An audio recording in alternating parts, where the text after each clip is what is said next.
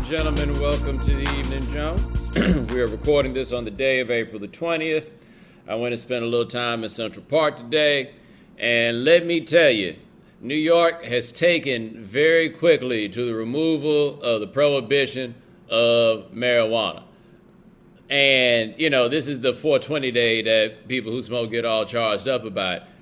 I don't really know how many people in my neighborhood, like, give a damn about that. Maybe they do, maybe they don't. I don't really have no understanding. It's like, you can't really tell if it's 420 or people just smoking weed. It's very difficult to get a handle on that. It was like 70 degrees. It's got to be the first day in 2021 that it's been 70 degrees, and they was out there. But let me tell you what else is out there in Central Park, man. Children. Lots and lots of children. I'm not talking about the children in conjunction to the smoking. I'm talking to the children about the children just in conjunction with the way that they be out here behaving, and their parents don't be paying no goddamn attention to them. So I'm sitting out there as these pack of kids, and they in their private school uniforms, and we can't quite figure out what's going on. So I'm sitting on this rock, and all of a sudden, a whole bunch of kids decide they gonna, like, come up the rock like we ain't even there. You know what I'm saying? And so they come up the rock, and I'm trying to figure out what's going on. And one of these nosy little kids listening to the conversation, and the kid come with some, it's an after-school activity for such and such's birthday. I'm like, oh, okay. Got it. Thanks for letting us know. And then they just running around and jumping up and down on the rock. And for those of you who are not familiar with Central Park, maybe somebody can put it in the chat room. You're a little bit on your own here if you're listening. But like when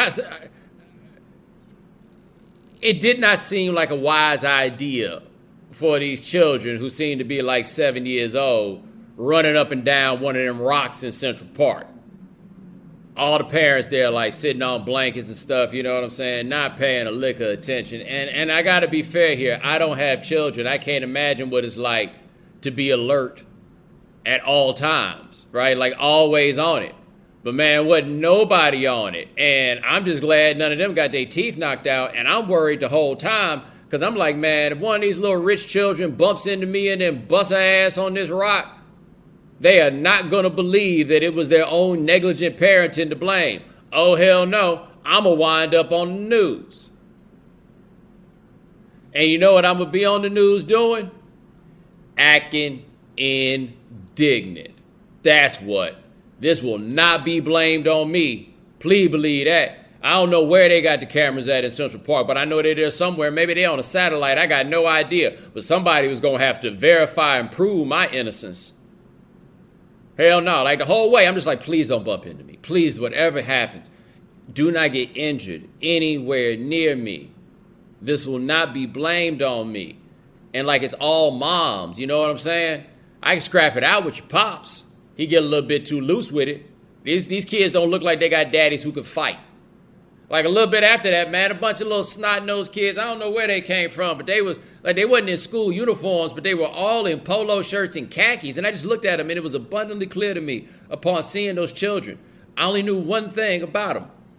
Their parents are assholes. Like I'm talking about the kid had on like the thin horizontal stripe joints, and they was wearing like tight khakis, and people like riding their bikes around Central Park, and they out there like screaming, asking people to pop willies and all this stuff like that, as though those people out there to amuse them or something like that.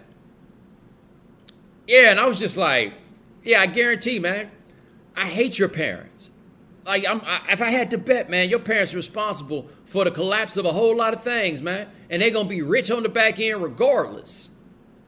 Like, that's what I saw. That's what I witnessed out here today in New York City. It's been a while. You know, I try to give you guys, like, regale you with some tales of what going on in New York City, but it's been a pandemic and all that stuff, and that certainly cut into it. But, you know, the park, that's relatively safe. So I went out there and just posted up. Yeah, no, man. It was out there. It wasn't all good. Anyway, let us move on to your questions. Is it sad that the Chavin, I don't know how you say that man's name, verdict was a shock? All right, so as I may have told you guys before, I watch a lot of Law and Order reruns. I don't really so much watch them as much as they watch me at this point, but like I watch a lot of Law and Order reruns. And during for commercials, whichever network this is, I'm not even sure which one, but it may be on all the different networks because Law and Order come on like 4 different networks. But anyway, they've been running commercials for Court TV's coverage of this trial. And man, that was distasteful. Like, they're really talking about this trial like it's a big game because that's what Court TV does, right? I mean, I understand why they're doing it, but it still felt like wild distasteful. Anyway, that's about as much attention as I paid to this trial. I wasn't doing it because why? What was I going to get out of this? Like, what was going to come from it? And in the end, there was a conviction that I did not expect because these things typically don't end in convictions, let alone in convictions on all counts. Now, my man says, is it sad that the verdict was a shock? You late as hell with that question. Of course. What do you think I'm going to say? No, what a stupid-ass question this was. I just took it because it would get us into talking about the other stuff, but I don't want you to feel, Kingsley, left out. When I think a question is stupid, I say it, and that's part of the appeal of this podcast. It's one of the things that people enjoy, and I'm guessing maybe that's just what you wanted. For example, I have a homeboy who has a cousin who was a big fan of Rudy Ray Moore, and he went to a Rudy Ray Moore show one time, and Rudy Ray Moore called him a high yellow motherfucker. And that was one of the highlights of this man's life, was Rudy Ray Moore calling him a high yellow motherfucker. And maybe this is what you wanted, right? This is the equivalent of me calling you a high yellow motherfucker. You tell all your friends I called you a high yellow motherfucker, even though I didn't really do that. Rudy Ray Moore did that to my homeboy's cousin. But anyway, yes, it is sad that it was a shock. But I do think we have reached a point where if there is video and uniquely egregious murder, you just might get convicted. And guess what, guys? That's progress. I'm not saying that's something to be happy about. I am, however, saying that this is progress. So I got to thinking about this a little while ago. If the Rodney King incident happened now,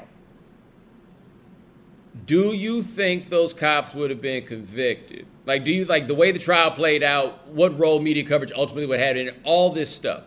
I think they probably would have been, even though that video like cut in the middle of the ass whooping and you couldn't quite tell like what got us to that point. Think they'd probably wind up being convicted in this day and age. Now, granted, Rodney King's 30 years ago, but I think you get the point that I'm making. This is a bit of progress. Now, the dude in the chat room saying don't fall for banana in the tailpipe, they still got to sentence him. No, you're right. They do still have to do that. However, they actually have to do it. I'm not saying that this is the world changing. I am saying, though, some things in the world have changed. I think that's kind of hard to deny. Now, for those of you who have followed me for a while, you know this. I don't watch these videos no more. I don't follow these trials. I don't really read up on them so much. Because why? The issue is so big and so macro that I learned over the course of time that getting caught up in every one of these individual cases just wasn't going to do the job. It wasn't going to solve anything. And in the end, by and large, it was going to wind up with some measure of acquittal. And this time we didn't get one. And what did that take? That man had to kneel on that dude for 9 minutes and change. That's what it took. Like my man here talks about the cop in Van Dyke, the dude in Chicago who killed Laquan McDonald, who also got convicted again. You know, there was a time this wouldn't have happened. And then he got 4 years. So yeah, the sentence might not ultimately be that significant. I'm also not comfortable. Like I saw somebody send a tweet that said that this was an awkward day to be a prison abolitionist. And I am not all the way in my journey to the point of prison abolition, though I will not say that the people who are incorrect. I'm just not quite there. My brain hasn't wrapped itself around what you do with certain people. And I imagine it's the conflict that comes up when you got somebody like this cop. If you are an abolitionist, like, what do you think is supposed to happen to this person? But, you know, we the only country that really be out here doing this thing where you're supposed to go to jail for 50, 60 years and all this stuff. They don't really do that everywhere else. And so I don't always know how I feel out here rooting for people to get like, as you know, throw the book at them and all this stuff. I am by nature not a vengeful person. So that doesn't really land with me in the ways that it lands with a lot of other people. That's me. We will see what happens. Like if they wind up giving them like 30 days or something like that, then yeah, I'm going to be out here and I'm going to trip. But yeah, man, I don't do this. I don't. And I understand that this was like a major flashpoint for a lot of people. And I'm not judging you if you decide to follow this. I do raise the question about what the hell you're so happy about, though. Like, I see people like, oh, yes, this is accountability and all these different types of things about it. And I'm like, yeah, I guess. Like, I don't know. And it's because I can't ride these things in the micro. I can't ride the individual examples. I don't see the value in it. Because there ain't no high in it, right? Like the win isn't a win. The win is a dude who murdered somebody is going to jail. Like that's pretty normal when you stop and think about it. Like I'm not too big on making these things into something that they aren't necessarily. But I also do think it's kind of encouraging. Not like supremely encouraging. Again, this was a particularly egregious example. Now, there's going to be a trial for Ahmaud Arbery, the guys who killed Ahmaud Arbery, and I feel pretty confident saying that them dudes are going to jail. Like they're not actually police officers, and I don't think that this is a situation that's quite akin. Although I guess it's not going to be quite what happened with George Zimmerman and Trayvon Martin, and that was where that case got killed before they even took it to court. There was never a chance of conviction because it took so long for them to get everything together and so forth and so on. You know, it was just so much. Now, Arbery, again, I didn't watch that video because I don't do that.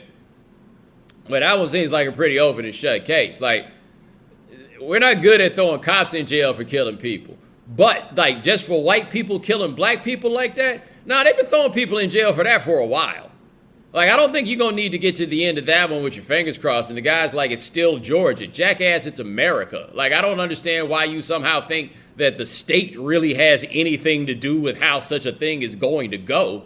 Zeke Boudreaux. Fucking moron. Like, are you not paying attention? Are you not looking around? But I'm pretty sure them guys are going to jail.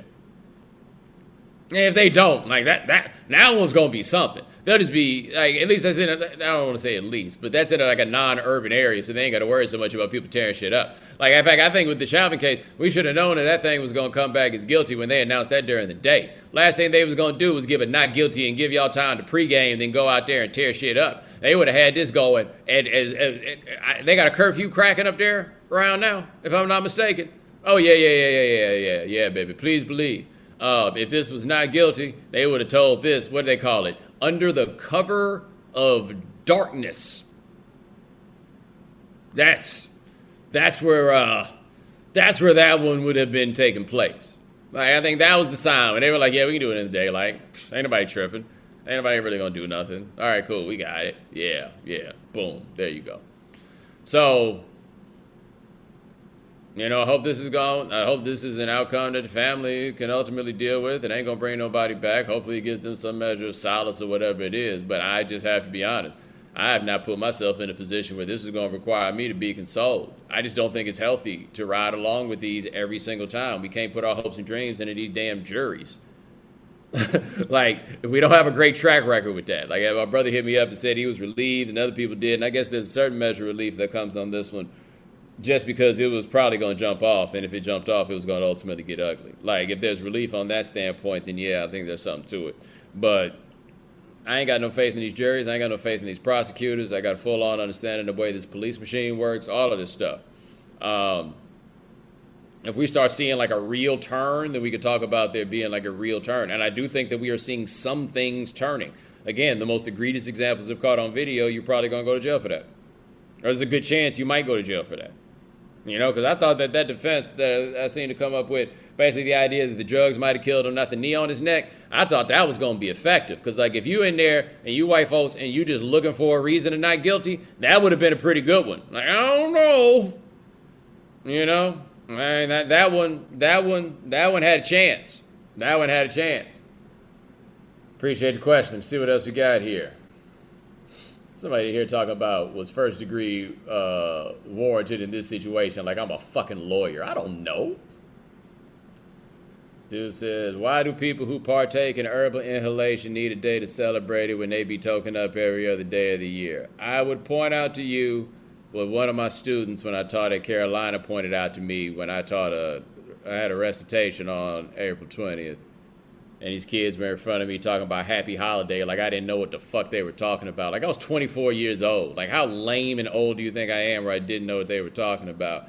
And I made a very similar point to them about that. And the response somebody gave me was, yeah, I tell my girl every day that I love her and I take her out on Valentine's Day.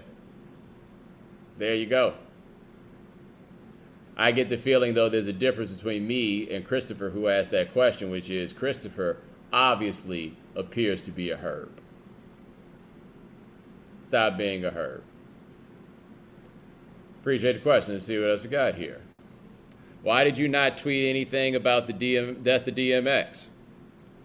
Why are you paying so close attention? No, serious question. Why do you care? And I'm asking that. I understand I sound very combative in my tone as I say that, but I also am very curious as to, like, aside from what kind of fucking question is this,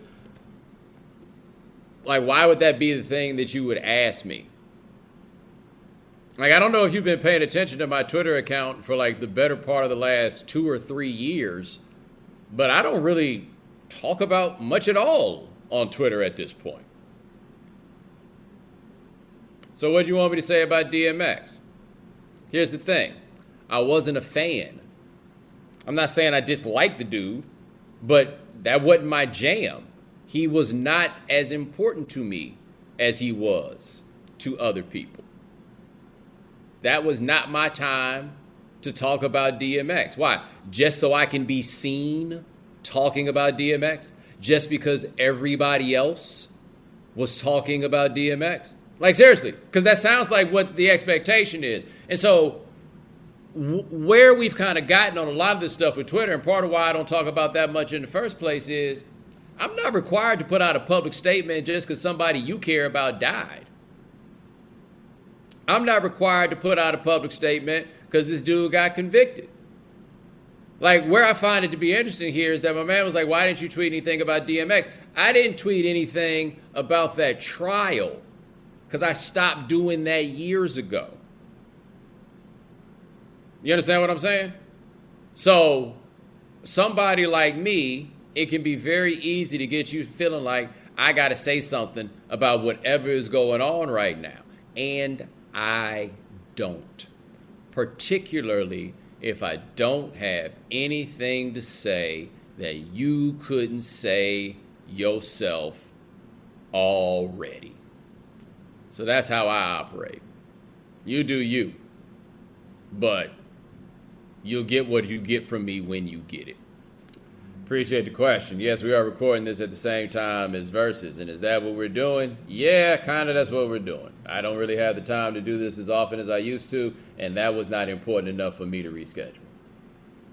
I also figured them dudes wasn't no chance they was going to show up on time. I mean, maybe they there by now, but come on now.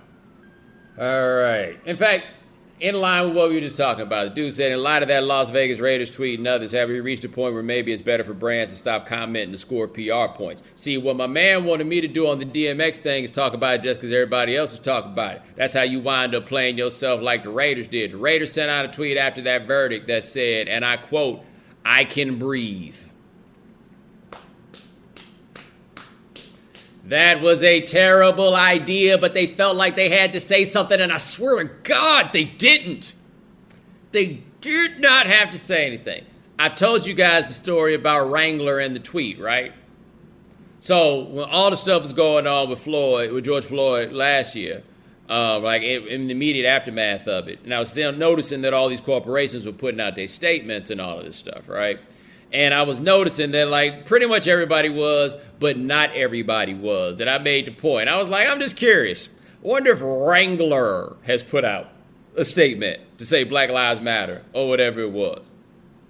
And I tweeted that, and I went over and looked and was like, of course Wrangler had not put out a statement Because that ain't going to affect at all how many people buy Wranglers. I got news for you. The black folks that's out here buying Wranglers, they neither expect nor require that from white folks. Just letting you know that now. Anyway, the next day, Wrangler tweeted out a statement. I lie to you not. That's exactly how it spun out. Exactly how it went. I think this might have been right after Drew Brees messed up. But anyway, you get my point. Wrangler, I swear to you, you did not have to put out a statement. I promise you that you didn't have to do that. And so, yeah, you're setting yourself up for a lot of people to make a lot of mistakes in the course of this. I just don't need these corporations to say something on all of these things. I don't. I think it's good for them to do what they can to like support their employees, but I also recognize that a lot of them doing this and putting this stuff out is them supporting their employees. In a lot of cases, this is them saying to their employees, they understand that this is important to them and they stand on the same side as them. I just feel like y'all could probably handle this on Slack. That's what it's called, right? Slack. Appreciate the question. Let me see what else we got here. Why doesn't Redman get mentioned often when discussing all-time great catalogs in rap history?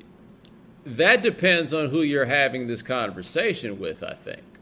Because I don't have any problem finding people discussing Redman's catalog in high esteem. I do think, though, that now that we've reached a point where people rap well into like adulthood and middle age, that there's cats that kept cranking out album after album after album, and Redman has not quite done that. So like he doesn't have a catalog like as deep as Scarface's or Ghostface's, for example, just because it doesn't have as much in it. At least as far as I know, as far as I can tell. I could totally be wrong.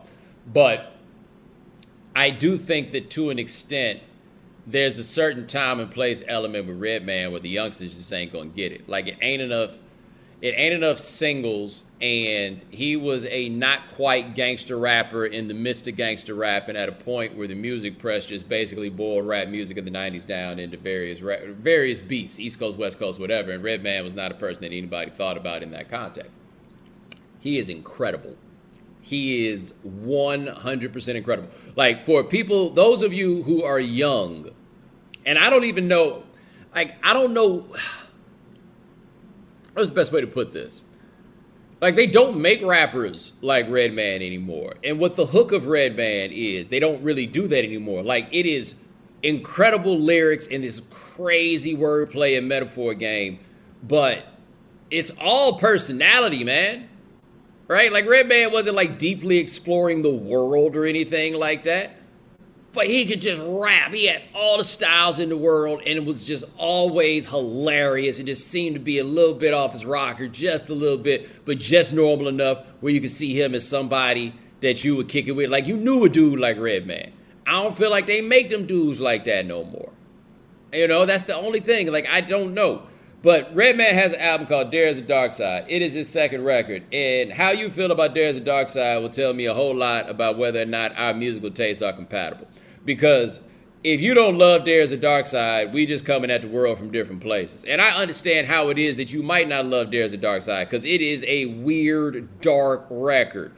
But I love it. Love it, love it, love it, love it, love it. Love it, love it, love it, love it, love it. People talk about the first three Redman albums as like the run. The fourth one is good too. Shit, the fifth one ain't bad. But Doc's the Name is still pretty strong. But you go back and listen to Redman, like the Redman Method Man pairing is very interesting because they're very delightful together. But every time you listen to the two of them on the same song, you come away with a very, very clear idea of which one of them is better. And it is Redman. By the way, Jordan makes the point. He's right. He said Redman hates There Is a Dark Side looking back. He actually did a lot of the production on it. I think he said that he was in a dark place when he did it. I don't care enough about him to care about what kind of place he was in. I love that shit. I ain't about to stop liking it just because he don't. But he like a lot of stuff I don't. I mean, just whatever. Are you going to ever release any of the Behind the Elevator music combos you have? Why do you idiots keep asking me that? No! I clearly don't want you to hear what I'm saying there. If I wanted you to hear it, I wouldn't play elevator music. Everything that's behind the elevator music is something that I don't want to say publicly. Oh, here comes that Herb Chris again. Me and my girl saw Nate Burleson on the Super Bowl broadcast with braids a few months ago, and we were trying to remember any other men employed on mainstream television with traditionally ethnic, urban, black hairstyles. Are we missing anyone? What is this? This is not traditionally ethnic, urban, or black? What are you talking about? Say what you mean. I don't recall there being too many dudes with braids on TV, but the hair game just kind of flipped up all the way. I mean, there's a whole lot of open doors that I'm not, but keep this in mind, though. Nate Burleson is a former player on television with braids. That don't mean that I could get on television with braids. Guys, Brandon Marshall doesn't have braids. Oh, okay, but it is traditionally. Okay, you talking about these dreadlocks. All right, gotcha, guys. Gotcha. But again, former players. So where does the cop stay once he gets inside? Can't be general population, right? I don't know enough about jail to answer that question. However, I do want to make note of something with Chavin, however you say that I didn't mention before, but I absolutely noticed upon watching him. He could not believe he got convicted. Like, did you see, I would say the look on his face, except he had a mask on, but he had one of them disposable masks that leads me to believe that he's a man who doesn't own a mask, and they gave him one when he showed up. But anyway, you see the way his eyes were moving when he heard that first guilty verdict, guilty of second-degree murder? He couldn't believe it. He was shocked, stunned. Then it kept going all the way. Like, you would think that there would have been some kind of like maybe tearing up, like you looking like you're going to go to jail, some kind of disappointment or whatever it was. It was utter disbelief. Not once for a moment had it crossed his mind that they might convict him of this. And guess what? I don't blame him, because I didn't think it was going to happen neither. Now he about to go to the Bing. Damn, homie. I imagine growing up in Atlanta was something like Detroit. We had no cultural bias, so my older brothers had albums from every region rap-wise. Well, see, I didn't grow up in Atlanta. I grew up in Houston, and there absolutely was cultural bias around that way when it came to rap. See, the impression that I've gotten about Detroit, I'm not sure. But I could definitely say this about Atlanta, because I do think what you say about Atlanta applies. Atlanta is a city that, like, when hip-hop got cracking, they was on it immediately. Like, Jermaine Dupri makes a very interesting point about music out of Atlanta, where he's like, basically, you can, on some level, from just about every record to come out of Atlanta, at the bottom of it is Planet Rock. Like, if this gumbo, Planet Rock is the root of rap music in Atlanta. And when you think about that, a whole lot of stuff that you hear and you think about and look back on and think about it in the context of Planet Rock, and it all makes sense, right?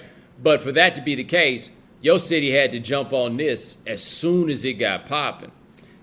I don't get the feeling that Houston was quite like that. Like, there were certain elements of Houston that were like that, but Houston wasn't quite in that place where, like, rap came and took over. And like a lot of the South, that was the case. A lot of non-urbanized areas, a lot of the Midwest, Chicago, it took a while for Chicago to get cracking on it. It seems like Detroit was in a slightly different place. Now, Brent's saying Atlanta is also a transplant city. This wasn't, we talking about Atlanta 40 years ago, Brent. We ain't talking about Atlanta now. 40 years ago, it hadn't really gotten to be what it has become. Now, a man in the chat room saying he lives in Houston and his cultural bias, Houston loves Houston and pretty much nobody else. Now, that is just a general Houstonian thing, yes. But as far as rap went, Houston loved the West Coast. Like, when people start talking about the West Coast and rap, the West Coast starts like at the Mississippi River. Like, actually, interesting example here. New Orleans is a city that got on rap early and came up with its own spin with, still on some like two turntables and a microphone type stuff in a lot of ways. But New Orleans is a city that got on it early. And New Orleans is a place where cats will be into stuff from all over the place. You notice how my voice changed as soon as I started talking about New Orleans? But anyway, Houston, not so much about that. Dallas, I feel like that's a city where rap didn't quite get there as quick as it got to some other places. But anyway, yeah, Houston, the West Coast started like the Mississippi River, if not farther east than that. Memphis, that might be a good way to put it. West Coast started at Memphis.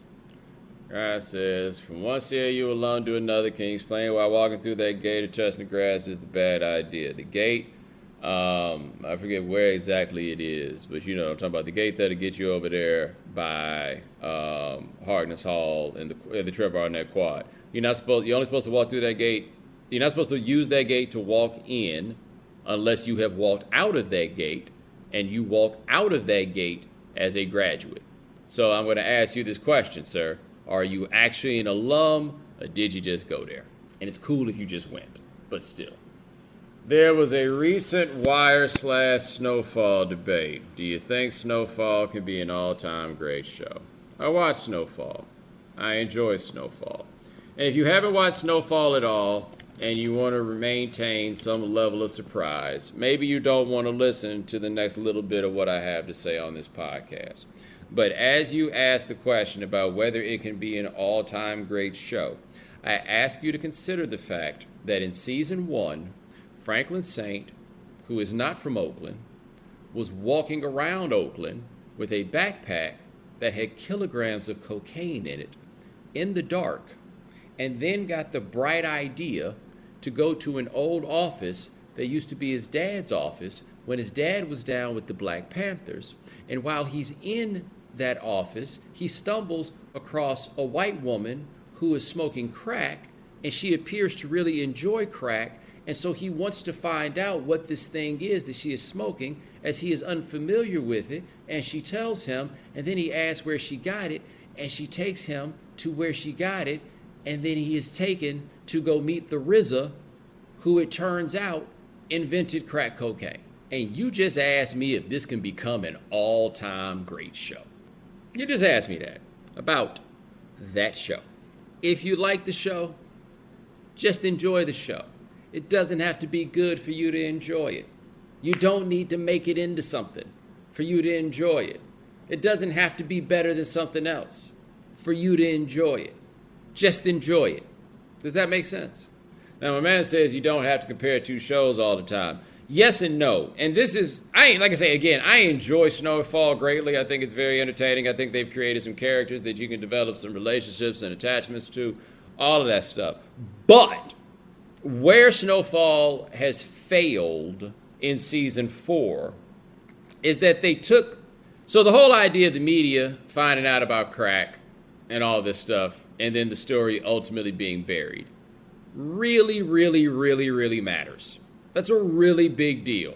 And they basically just used it as a plot device to be one more thing that Franklin Saint got to deal with. And Teddy, or whatever his name is. That's just basically what they made that whole storyline into.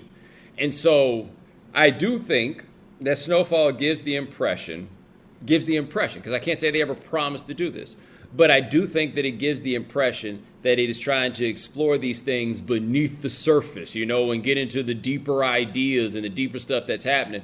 But in the end, that's not actually what they do.